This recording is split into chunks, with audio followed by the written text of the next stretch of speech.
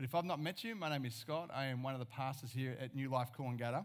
And we're actually we're in the fourth week of our sermon series called Encounters with Jesus.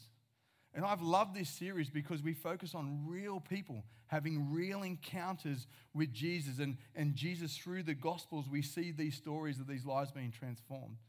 And the reason why I love it so much is because I can actually personally relate to how each person is feeling or what they're coming to Jesus with in these encounters. And the question for me is, what's my response to the truth that's revealed through each of these encounters?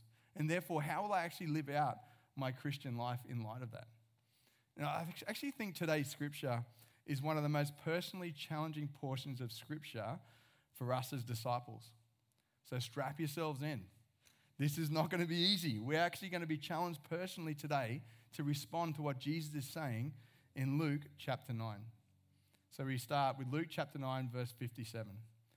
As they were walking along the road, a man said to him, I will follow you wherever you go.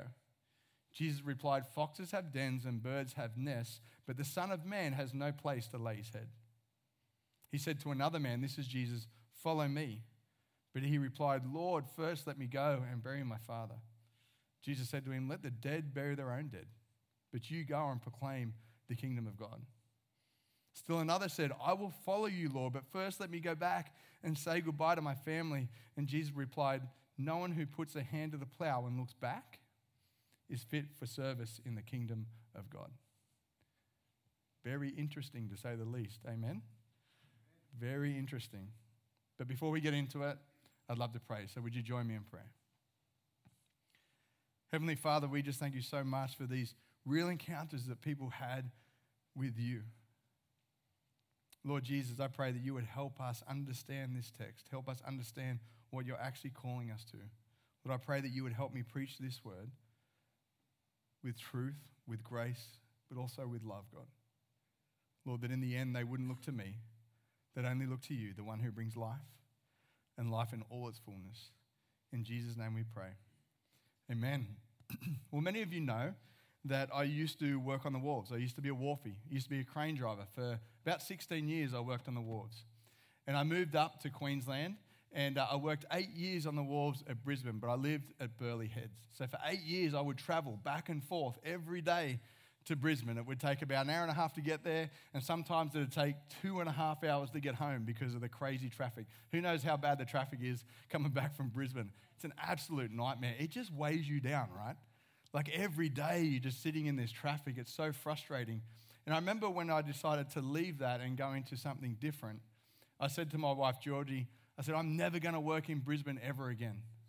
I'm never going to drive up there, because I understand how much time it actually takes away from the family and time you can spend with them. Georgie felt like a single mother most of the time because I was working shift work and I was never at home. So I said, that's not going to happen ever again. Then a little while later, started in Bible college, and I started in ministry. My first full-time job in ministry was in chaplaincy, was in aged care, was in palliative care. And I remember when I went for the interview, it was an absolute nightmare. I had a shocker. I'm like, this has gone down really bad. There's no way I'm getting this job. And a miracle happened, and they rang me up and said, we're offering you the job. And I was shocked, and I told Stu, our lead minister at the time, I said, they've offered me this job. He goes, mate, that's a miracle. He said, take it. But they offered me the job. The job was in Brisbane. It was 2 aged care facilities in Brisbane. And I'm like, oh my goodness. So I'm praying. I'm like, God, why do I have to go to Brisbane? Aren't there Christians in Brisbane? Like, surely there's Christians up there. Why can't you ask one of them to do it? Like, I'm on the Gold Coast. Why are you asking me to go that far? I'm just whinging as I normally do in prayer. And I felt the conviction of the Holy Spirit saying, is that too far to go for me? And it really rocked me. It was this like real hardcore statement. Is that too far, Scott? And my response was, well, absolutely not. Nowhere is too far for you, God. And so there was this moment where God directly challenged me. And this challenge of the Holy Spirit asked me, was this too far? And this can seem very direct and a bit insensitive to my family. And this portion of scripture that we see here in Luke 9 can seem extremely insensitive and make Jesus look very unloving and unreasonable in his responses, right? But Jesus says it. So we as disciples need to know why Jesus is challenging these things to truly understand what's going on here. And I think the purpose of Jesus' response here in Luke 9 was to reveal the true nature of the heart of these men. There seems to be three things that are highlighted here in this scripture, and Jesus is calling them out. The first one I want to look at, I think, is comfort. It says, as they were walking along the road, a man said to him, I will follow you wherever you go. Jesus replied, foxes have dens and birds have nests, but the Son of Man has no place to lay his head.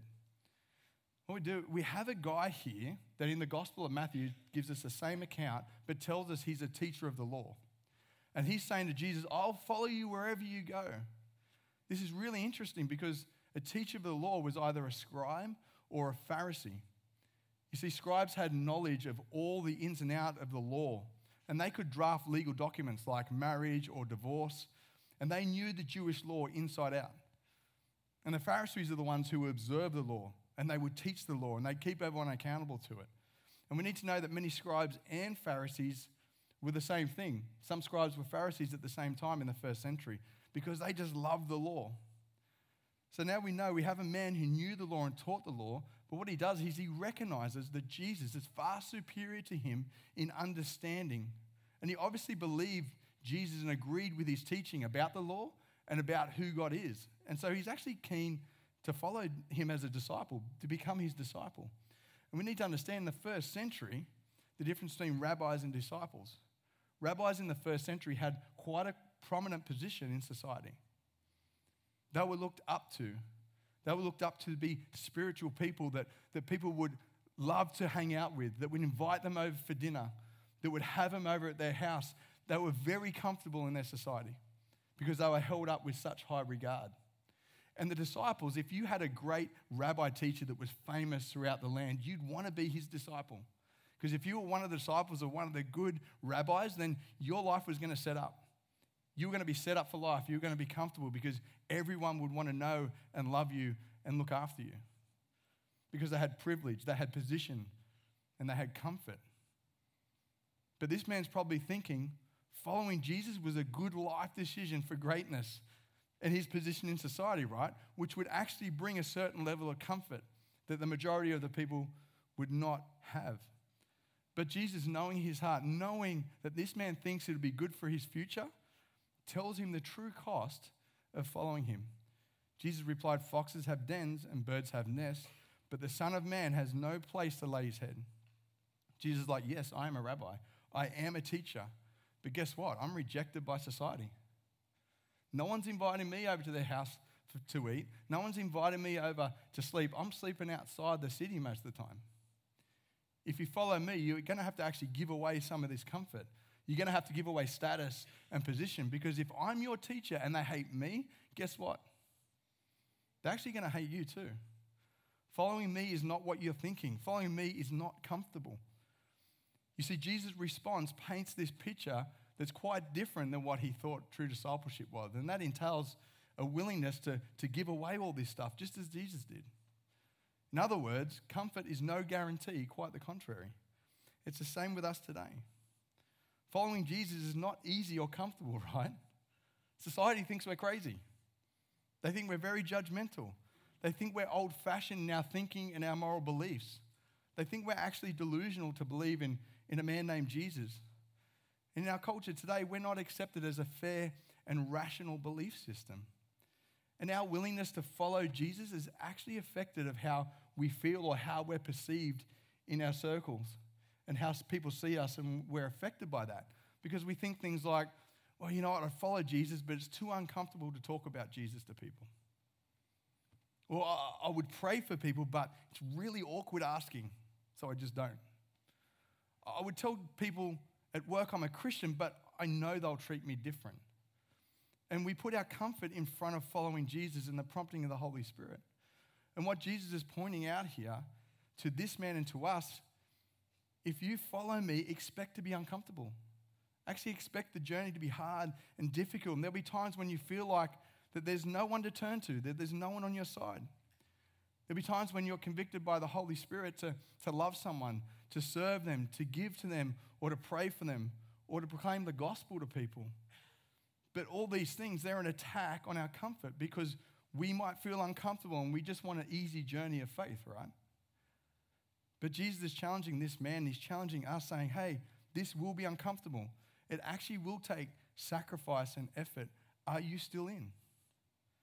And one of the reasons people refuse to follow Jesus is because it's uncomfortable, right? We want life to be easy.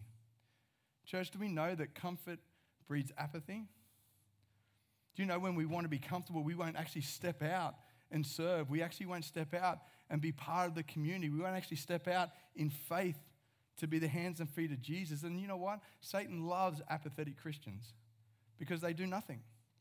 Because they want to hold on to the things that make life easy. Comfortable, apathetic Christians are ineffective for the advancement of the kingdom of God. And the reality is, Satan's not threatened by apathetic Christians. He's just not. People who are just trying to be comfortable are no threat to him. Francis Chan says, you find the things that you let go of while following Jesus were the things that were going to destroy you in the end. There's things that we try and hold on to that are the things that are actually destroying us. Now, is comfort bad? No, comfort's not bad. I take my favorite pillow everywhere I go. Seriously, it doesn't matter where we're traveling. I squeeze it up and I stick it in my bag because I want to be comfortable. I need my good pillow, right? Comfort isn't bad. We don't have to go looking for uncomfortable situations, but is comfort on the throne where Jesus should be sitting? That's the question we need to ask ourselves. The next thing we see, I think, is security. He said to another man, this is Jesus, hey, follow me. But he replied, Lord, first let me go and bury my father. Jesus said to him, let the dead bury their own dead, but you go and proclaim the kingdom of God.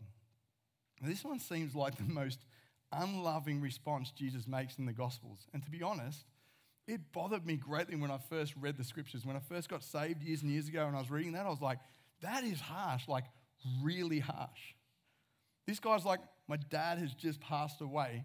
Let me go honor him, let me bury him, and I will come back, I will follow you.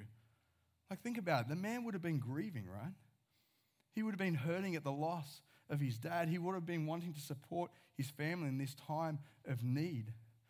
And Jesus totally seems to disregard this man's grief and says, no, you can't do that. Go and follow me. Don't bury your father. That'd be like my father passing away and me ringing up work and going, hey, my father's just passed away. I need to take a day off. I need to go and see the family, help out with the funeral arrangements. I need some compassionate leave. And they just go, nah, you're not getting it. Be here 9 o'clock tomorrow morning. Could you imagine how that would feel? He'd be like, really? Really? You'd really reconsider whether you'd work for that employer again, right? You would lose a lot of respect and a lot of trust. It'd be a horrible experience. But that's actually not what's going on here. You see, when this man said, first let me go bury my father, didn't mean his father was dead already. We need to understand in the Jewish culture that the kids would hang around until they received their inheritance. So when he makes this claim, he's like, no, first let me go bury my father. Let me stay here until my father dies, because then I'll receive all the inheritance of him. And if he was the firstborn, he would actually receive double portion. So if there was 3 of them, he'd get 50% of the inheritance. The other 2 would get 25% each. So he's like, no, I've got this big payout coming. Let me stay here. Once I get that, I'll actually follow you. What he's asking Jesus is, can I stay here until I secure my future, till I secure my inheritance, till I'm financially set up, till I've got control of all the property and I can make people work in the fields for me and I'll have the security I need, that I need to have, that I feel I need to have to actually follow you without any stress. Because if I follow you and it doesn't work out with you, I'll have something to come back to, right? I'll have my wealth. And Jesus says this radical response. He says, let the dead bury their own dead. What Jesus is saying here is that if all of life is in our possessions, then we're actually dead inside. If we find security in money and possessions, then you find that in the end, it won't actually save you. You can't take it with you. And we suffer from this mindset in the West more than most other cultures because we're a consumer culture. We're actually sold out for financial security above everything else. We're sold out for pursuing greater position or greater wealth or more goods because it's a status symbol in our society if we have all these things, right? But this ideology stops us from following Jesus fully. And we say things like, well, when I get the security of a job, then I'll follow Jesus. Or when I pay off my house, then I'll give financially to the mission of God through the church. Or when I retire, then I'll have time to serve him. Do we know when we put when before anything, it's actually a never-ending goalpost that just keeps moving? If that's our starting position, when, it's been put before something else. And we do. We say, when I get a full-time job, then I'll give to the mission of God. And then we get the full-time job and we go, actually, I need a car. So when I get a car, then I'll give. Or then we go, no, but now I've got a car, but I need a house. So when I get a house, then. Or then we go, but I need to set up for my retirement. So when I'm fully set up and secure in my time, if we just keep going, when, my question is, when is it going to happen? And we need to be honest with ourselves. Our desires for more, they're never ending. And we are so anxious today about our security in all areas of life, especially financially, that we'll do everything we can to hold on to it at all costs. Do we know that the Bible is clear from start to finish? We are called to be generous with our time, with our talents, and yes, with our money. And if we're holding any of these things back from God because of fear, or holding back because we feel that we need to have security, like this guy in Luke 9, then Jesus is actually calling us out. Dietrich Bonhoeffer says, "Be not anxious. Earthly possessions dazzle our eyes and delude us into thinking that they can provide the security and freedom from anxiety. Yet all the time, they are the very source of all anxiety." Who can say an amen to that? It's like, I want to set myself up. I'll have all these investment properties and they're just piling down on you. And you've got to pay all this money and stuff's going wrong. A lot of the time, we actually put ourselves in anxious positions because we want all this stuff, but we don't have the means for it. Now, is financial security bad? Absolutely not. Is it bad to have lots of money? Absolutely not. That's not what we're saying here. But what we're saying is, if the pursuit of that is greater than the pursuit of Jesus, the question is, who's on the throne? Is it our security or is it Jesus? The next thing I believe we see is distraction. Still another said, "I will follow you, Lord, but first let me go back and say goodbye to my family." Jesus replies, "No one puts a hand to the plow and looks back is fit for service in the kingdom of God." Again, we just see a reasonable request, right, from this person that says, hey, I just want to go back and say goodbye to my family. It's not a bad thing, right? Like if Jesus was cruising the streets of Cooley, teaching and preaching, and I'm there and he's like, "Scott, follow me." I'm like, all right, let's go. This is awesome. And I just take off with him. Hopefully after a while, my wife would be like, "Where's my husband?" Like he's just disappeared. You would hope, right? You would, right? Don't know? Yeah, fair enough. She's like, yes, he's gone finally. But you would hope, right? Someone would come looking for me if it's not my wife. It'd be really weird for me not to say goodbye to my family. So is it bad to ask? No, it isn't bad. But again, what we see in Jesus' response is the true nature of this man's heart. Jesus says, "No one who puts a hand to the plow and looks back is fit for the service in the kingdom of God." Do you understand, in the time when they were plowing the fields, you had to be fully focused in what you were doing. If you wanted to plow a straight line, they would plow straight lines down the field. And if you looked any other way or got distracted, you would just be plowing odd lines down the field. And it's really hard to reap when there's like odd lines everywhere. And so what he's saying is this actually requires concentration. It requires looking forward. It requires not being distracted to follow me. And it's interesting. We all know what this is like because we've all texted while driving, right? Put your hand up. Who's bold enough? Yes, there's a couple of you. Come on. People have texted while they're driving, right? Okay, you haven't texted while you're driving. You looked at your phone at least. When a little thing goes bing, right? You see it, right? What happens when you're distracted while driving? What happens when you're either trying to text or you're looking at the text and you just want to have a quick scroll to find out who it was? You're not looking at the road. And people, this is the issue for a lot of crashes today in our society because people aren't looking and bang, they hit something. They hit another car or they hit a curb. What if we're meant to be following Jesus. Jesus goes, "Hey, follow me in the car." And we're like, cool. And we're following Jesus. Then we see that Facebook notification come up. I'm like, I just got to check it. And we're like, oh yeah, it's okay. And we look up and he's just gone. We're like, hang on, did he turn left? Did he turn right? Where did he go? Because we're so distracted by things in our life, we end up losing track of where he is. And there are lots of distractions in our life. It can be our career. It can be wealth. It can be our family. It can be the culture around us. It can be our pleasures.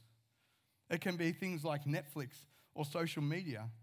And all these things, they've become priorities and therefore become distractions from following Jesus and actually spending time with him. Also, if we're looking back on our old life, that's an issue too. It's like if I'm standing here, I'm like, oh, you know what?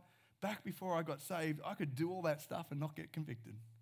Man, maybe it's better not being saved. You know, when I was back there, that was an issue. I could get into that. Are we looking back and thinking it's better? Jesus says, if you're thinking that, then we're actually not fit to carry out kingdom work. Jesus is calling us out and saying, if you're distracted or looking back, think life's better, then he can't actually use you because you're not following him. So have you got priorities or distractions that actually cause you to not follow Jesus? Practically, what do we need to do? What do we need to reduce some of these distractions in life? You know, I took all social media off my phone because I recognized when I was doing nothing, or if I was sitting at a doctor's surgery, or if I was just down the beach and I had nothing, I'd just pull my phone out and be going through it consistently. And I'm missing what God's doing. Maybe God wanted me to talk to someone. God's working in and through the world, and I'm sitting there and I'm just stuck to the screen. You know what distractions are and what the issues are for you. And if you say you don't, you're living in denial and you're refusing to humbly reflect to reduce those distractions in your life, which actually truly reveal the nature of our heart. Timothy Keller says, Jesus says, I want you to follow me so fully, so intensely, so enduringly that all other attachments in your life look weak by comparison. Now, is devotion to family bad? Absolutely not. We are called to love and serve our family. It would be right for me to tell my wife where I'm going. But this is not the heart of the reason why Jesus calls this guy out. So are there priorities or distractions in your life sitting on the throne where Jesus should be sitting? You see, in all three cases, the true nature of these people's hearts was revealed in their excuse and in Jesus' response. And here's the thing, we don't actually know if they responded to the revealing of their hearts in repentance and obedience to the call to follow Jesus or not, or whether they rejected him. Were they offended like we are because the true nature of our heart was revealed? That they realized that the earthly things were put before Jesus? You see, the point of the portion of this scripture is not to know the outcome of the three guys so that we can actually point the finger in judgment and go, oh, look at these idiots. That's not what it's about. This portion of scripture is so to be a mirror to our heart, that we would hold it up, that we would see what is actually stopping us, what are the earthly things that are stopping us from following Jesus. So which of these three things are an issue or a barrier that needs to be addressed in us? We need to ask ourselves that if we're true disciples of Jesus. Because this portion of scripture was written directly to you and to me, and it actually asks us to individually respond, and it leaves no room for us to look at it as a story of insignificance or a story of someone else's problems. It's actually a direct challenge to all who claim to be followers of Jesus. So what will your response be to Jesus' challenge? Dietrich Bonhoeffer says, the call goes forth to follow, and it is at once followed by the response of obedience. The response of the disciple is an act of obedience, not a confession of faith in Jesus. He's saying you can sit there and claim that you know Jesus all you like, but he says faith will be walked out in obedience through following him, through following his teachings. So we're only faced with two responses. Follow Jesus in faithful obedience or don't follow him. And we see this actually play out, this choice, in John chapter 6. Jesus is teaching his disciples, he's teaching the Jews, he's teaching all the people around him. And he says, I'm the bread of life. Your ancestors ate the manna in the wilderness and they died. But here is the bread that comes down from heaven, talking about himself, which anyone can eat and not die. I am the living bread that came down from heaven. Whoever eats this bread will live forever. This bread is my flesh, which I give for the life of the world. And then the Jews began to argue sharply among themselves, saying, how can this man give us his flesh to eat? He's saying, I'm God. I've actually come down from heaven to reveal truth to you. hey, your ancestors, they ate manna in the wilderness. There is bread on this earth that will keep you alive on this earth, but I come down as heavenly bread, that whoever eats of me will have eternal life. Not only in this life will I give you life, but I'll give you eternal life. It's the first moment where we actually see Jesus talking about communion, what we actually celebrate as a family. Eat the bread and drink of the blood of the covenant. And they're like, this is too hard. Their response is, this is weird. What's he talking about? And in verse 60, he says, on hearing it, many of his disciples said, this is a hard teaching. Who can accept it? Aware that his disciples were grumbling about this, Jesus said to them, does this offend you? Then what if you see the Son of Man ascend to where he was before? He's saying, what if you see me? I've come down from heaven. If I ascended back to my throne, what if you witness that? He says, the Spirit gives life and the flesh counts for nothing. The words I have spoken to you, they are full of the Spirit and life, yet there are some of you who do not believe. Their response is, this is too hard, right? This is too hard to understand. We're just going to brush it. Do we do that sometimes, like with Luke 9, and just go, oh, too hard? There's no humility in asking Jesus. They could have come to him and said, what do you mean by all that? Where's the humility of them wanting to understand and learn? And he actually calls them out. He goes, does this offend you? Does it offend you that I'm saying that I'm the bread of life? Because what he's doing, he's bringing spiritual truth here. Not earthly truth, but a spiritual truth of our soul. And unfortunately, there were some that didn't believe. And what's the result of their unbelief? Well, we find it in verse 66. It says, from this time, many of the disciples turned back and no longer followed him. Here is the point of decision, and they chose not to follow Jesus and just walk away. It was just too hard. His teaching was too much for them. He was asking them to sacrifice way too much. David Platt says, the road that leads to heaven is risky, lonely, and costly in this world. And few are willing to pay the price. Following Jesus involves losing your life and finding a new life in him. And some of the disciples in this moment, they count the cost, and it was actually too high. So they walk away from life. They walk away from truth. They walk away from God in the flesh. Do you feel like Jesus is asking too much of you? Because the next verse is way more confronting than what just happened here. Why? Because Jesus actually turns to the 12 disciples, the 12 guys that he handpicked to be with him, and he fully confronts them. These are the disciples that left everything to follow him. They'd left their comfort. They'd left their families. They'd left their career. They'd left their jobs. They left all their security. And Jesus turns to them and goes, you do not want to leave too, do you? He brings this challenge to the 12. Notice that Jesus doesn't chase those ones that are leaving. He doesn't run up to them and beg them and go, whoa, stay, wait. Let me explain what I said. He's just like, okay. Any of you want to go too? Do you guys want to go? Do you want to follow him? Jesus is saying, now that you know the extent of the cost to follow me, is laying all these things down worth it? Do you want to go with them or do you want to stay with me? And Simon Peter answered and said, Lord, whom shall we go? You have the words to eternal life. We have come to believe and know that you are the Holy One of God. Peter's like, I don't care about the things of the world. I've come to know and believe that you are the Holy One of God, that you are God in the flesh. Peter declares there's nothing in this world worth more than knowing Jesus and following the truth. This is the whole reason why Jesus came in the flesh, that we may know the love of God. He came and said, look, I'm going to show you the character and nature of God. I'm going to come in the flesh that you would see how much God loves you. I'm going to take on the sin of the entire world. I'm willing to suffer and dedicate my entire life to redeeming you back to God. I'm going to go to the cross and absorb your sin and for the sin of the entire world for you. This is what I'm willing to sacrifice for you. And if you put your faith and trust in me, you will receive eternal life. Eternal life with God our Father in loving relationship with him. This is what he offers those that repent. This is why he came to earth. Does the band want to come up? And here's the beautiful thing. Jesus actually promises something to those that actually put their faith and trust in Jesus in Matthew 10. Again, Peter spoke up. He said, "We have left everything to follow you."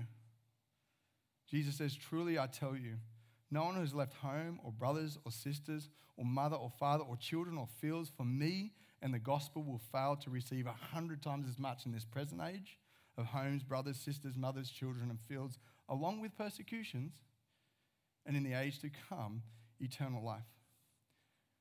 I love this verse because he says, true followers of me who put me first will actually have 100 times more than what you actually have now.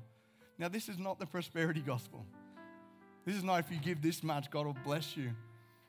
But I remember when I came to faith, some of our friends that didn't want to talk to me at work. So you lose some relationships. Many of you have issues with your family because you're a Christian. They don't want to talk to you. They don't want to know you. So there is a cost. So there were some relationships that walked away from me. But then I came into a community at Rabina where I got saved and I gained hundreds of brothers and sisters that love me. Hundreds of brothers and sisters that were willing to come beside me and help me live in relationship with God. I may have lost a few, but I gained a whole lot more. There's hundreds of brothers and sisters here that I deeply love with all my heart, and they deeply love me. I've gained more than I gave.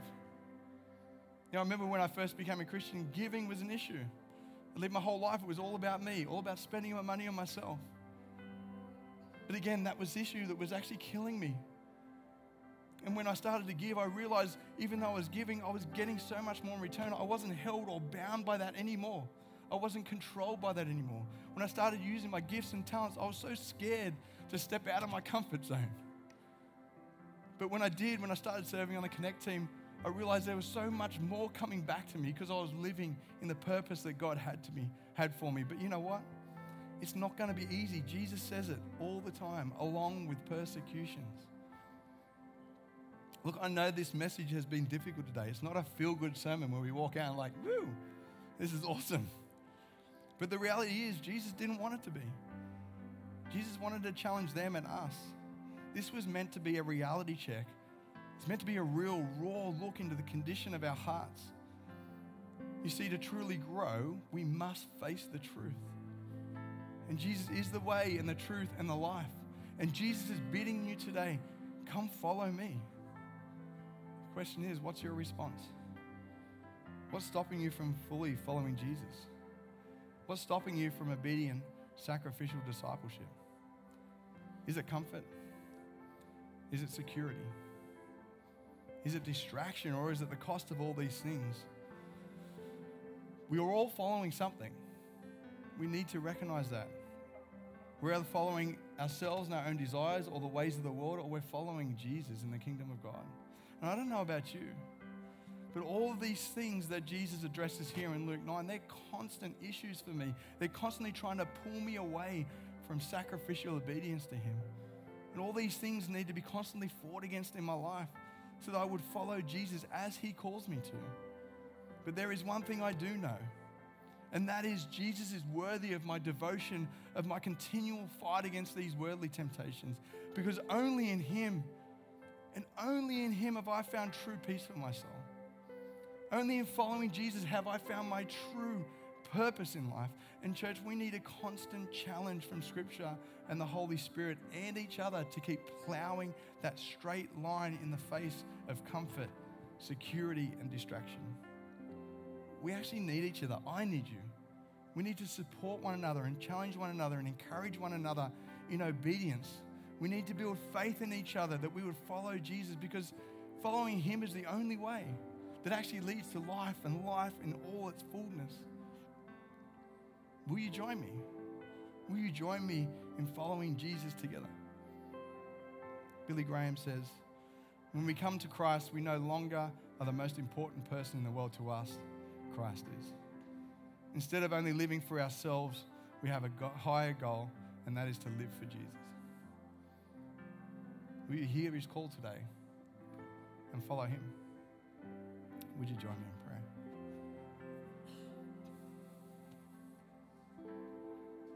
Heavenly Father, I stand before you, God, struggling with all these different things in my life, but Lord, my desire is to follow you. Lord, I thank you for your conviction on my heart. Lord, forgive me, forgive us when we've not followed you when you've called us. But Lord, I ask that you don't leave us there. That by the power of your Holy Spirit, you would renew our hearts and our minds, that we want to follow you regardless of the cost.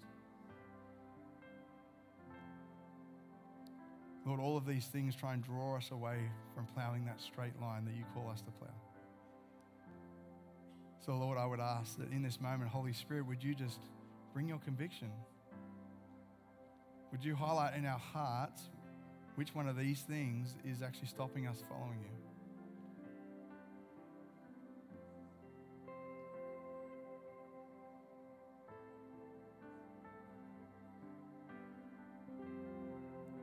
And Lord, would you not leave us there, but give us practical ways? What are you calling us to do, Jesus? What are the practical ways you're calling us to put away distraction? To not worry about security, or to step out of our comfort zone.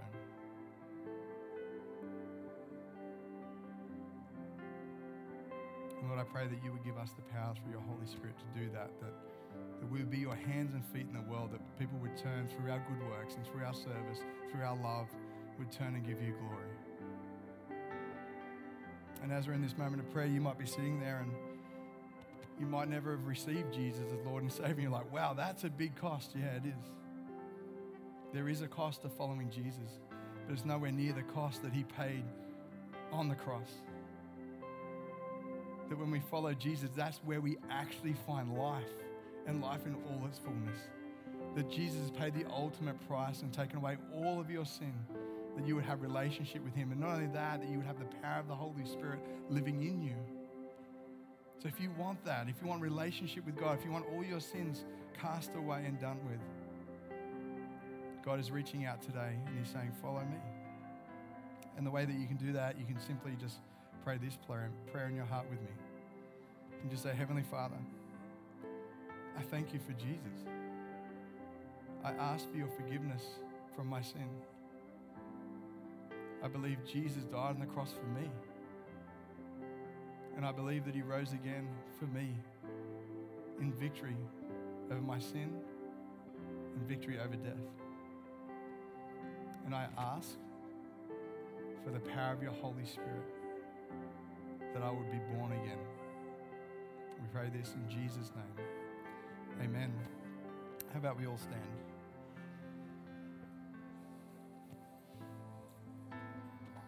As we worship in these next couple of songs, there are going to be people down the front over on your right, my left, that would love to pray for you. If there's anything that God highlighted in your heart that you would love prayer for, we would love to pray with you. You see, what happens is we look at people with addictions and we go, they've got problems, not realizing we have different addictions. Ones that are a little bit more secret, ones that the society thinks okay. Sometimes we're addicted to a few of these things and we actually have a heart to follow Jesus, and we need the power of his presence, the power of his Holy Spirit to do that. So if you would love to, you can come down the front. We would love to pray for you. If that's too much, ask the person next to you to pray for you. If that's too much, just come and see me after the service. I would love to pray with you. All the other pastors would as well. But as we worship, let's worship because he is worthy of our praise and our glory.